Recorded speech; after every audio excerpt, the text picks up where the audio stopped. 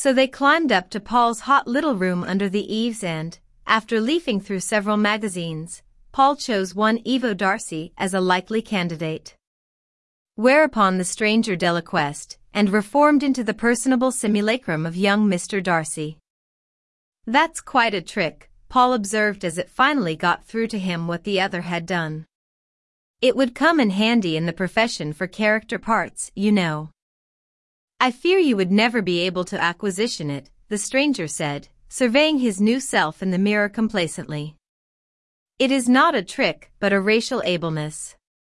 You see, I feel I can trust you. Of course, I'm not really a character actor. I'm a leading man, but I believe one should be versatile, because there are times when a really good character part comes along. I am not a human being. I am a native of the fifth planet circulating around the star you call Sirius, and we Sirians have the ableness to change ourselves into the apparition of any other livid form." "I thought that might be a Near Eastern accent," Paul exclaimed, diverted. "Is Lebanese anything like it? Because I understand there's a really juicy part coming up in." I said, "Syrian, not Syrian. I do not come from Minor Asia, but from outer space, from an otherwhere solar system. I am an outworlder, an extraterrestrial." "I hope you had a nice trip," Paul said politely. "From Sirius, did you say? What's the state of the theater there?" "In its infanticide," the stranger told him, "but let's face it," Paul muttered bitterly, "it's in its infancy here too. No overall planning. No appreciation of the fact that all the components that go to make up a production should be a continuing totality, instead of a tenuous coalition of separate forces which disintegrate. You, I comprehend, are disemployed at current." "I should. You won't find that situation in Russia," Paul went on, pleased to discover a sympathetic audience in this intelligent foreigner. "Mind you," he added quickly, "I disapprove entirely of their politics. In fact, I disapprove of all politics. But when it comes to the theater, in many respects the Russians like to make a proposal to our mutual advantage. You wouldn't find an actor there playing a lead role one season, and then not be able to get any parts except summer stock and odd bits for the next 2 years. All right, so the show I had the lead in folded after 2 weeks, but the critics all raved about my performance. It was the play that stank." "Will you terminate the monologue and hearken unto me?" the alien shouted. Paul stopped talking. His feelings were hurt. He had thought Eva liked him. Now he saw all the outworlder wanted to do was talk about his own problems. "I desire to extend to you a position," said Evo. "I can't take a regular job," Paul said sulkily. "I have to be available for interviews. Fellow I knew took a job in a store and, when he was called to read for a part, he couldn't get away. The fellow who did get that part became a big star, and maybe the other fellow could have been a star too, but now all he is a lousy chairman of the board of some department store chain. This work can be undergone at your convention between readings and interviews, whenever you have the timing. I shall pay you beautifully, being abundant with USA currency. I want you to teach me how to act." "Teach you how to act," Paul repeated, rather intrigued. "Well, I'm not a dramatic coach, you know, however, I do happen to have some ideas on the subject. I feel that most acting teachers nowadays fail to give their students a really thorough grounding in all aspects of the dramatic art. All they talk about is method, method, method. But what about technique? I have observed your species with great diligence, and I thought I had acquisitioned your habits and speakings to perfectness. But I fear that, like my initial face, I have got them awry. I want you to teach me to act like a human being, to talk like a human being, to think like a human being." Paul's attention was really caught.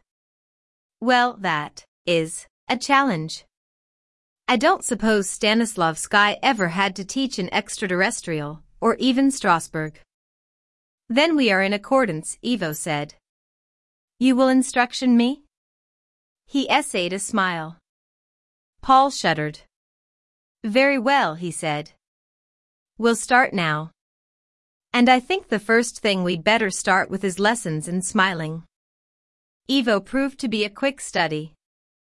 He not only learned to smile, but to frown and to express surprise, pleasure, horror, whatever the occasion demanded. He learned the knack of counterfeiting humanity with such skill that Paul was moved to remark one afternoon, when they were leaving Brooks Brothers after a fitting, "Sometimes you seem even more human than I do, Ivo. I wish you'd watch out for that tendency to rant, though. You're supposed to speak, not make speeches." I try not to, Ivo said, but I keep getting carried away by enthusiasm. Apparently I have a real flair for teaching, Paul went on as, expertly camouflaged by Brooks, the two young men melted into the dense charcoal gray underbrush of Madison Avenue. I seem to be even more versatile than I thought. Perhaps I have been not wasting but limiting my talents. That may be because your talents have not been sufficiently appreciated, his star pupil suggested, or given enough scope. Ivo was so perceptive. As a matter of fact, Paul agreed, it has often seemed to me that if some really gifted individual, equally adept at acting, directing, producing, playwriting, teaching, et al., were to undertake a thorough synthesis of the theater, but that would cost money, he interrupted himself, and who would underwrite such a project?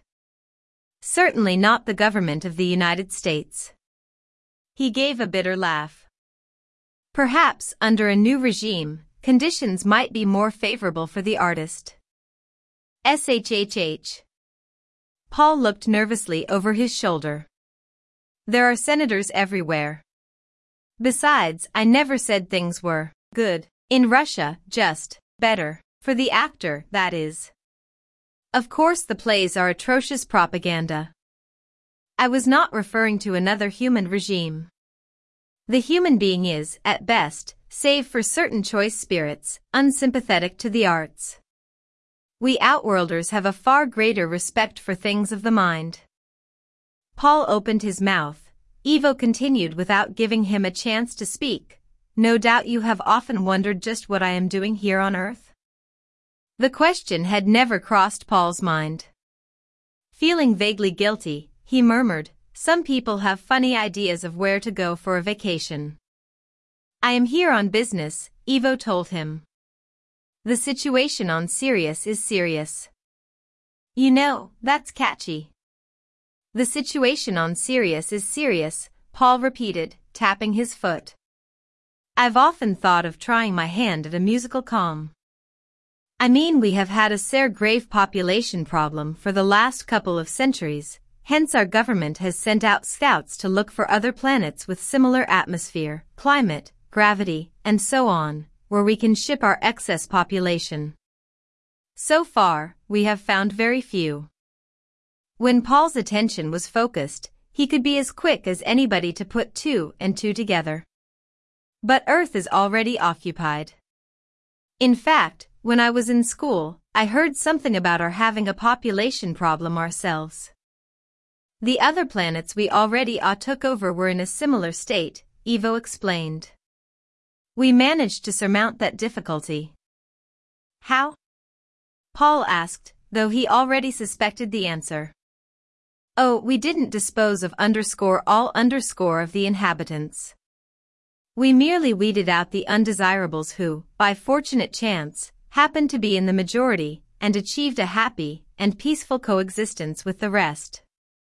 But, look, Paul protested. I mean to say. For instance, Ivo said suavely, take the vast body of people who watch television, and who have never seen a legitimate play in their lives and, indeed, rarely go to the motion pictures. Surely they are expendable. Well, yes, of course. But even among them there might be, say, a playwright's mother. One of the first measures our regime would take would be to establish a vast network of community theaters throughout the world. And you, Paul, would receive first choice of starring roles. Now wait a minute. Paul cried hotly. He seldom allowed himself to lose his temper, but when he did, he got angry. I pride myself that I've gotten this far wholly on my own merits. I don't believe in using influence to. But, my dear fellow, all I meant was that, with an intelligently coordinated theater, and an intellectually adult audience, your abilities would be recognized automatically. Oh, said Paul. He was not unaware that he was being flattered, but it was so seldom that anyone bothered to pay him any attention when he was not playing a role that it was difficult not to succumb. Are you figuring on taking over the planet single-handed? He asked curiously. Heavens, no. Talented as I am, there are limits. I don't do the odd dirty work myself. I just conduct the preliminary investigation to determine how powerful the local defenses are. We have hydrogen bombs, Paul said, trying to remember details of a newspaper article he had once read in a producer's ante-room, and plutonium bombs and... Oh, I know about all those, Ivo smiled expertly. My job is checking to make sure you don't have anything really dangerous. All that night, Paul wrestled with his conscience. He knew he shouldn't just let Ivo go on.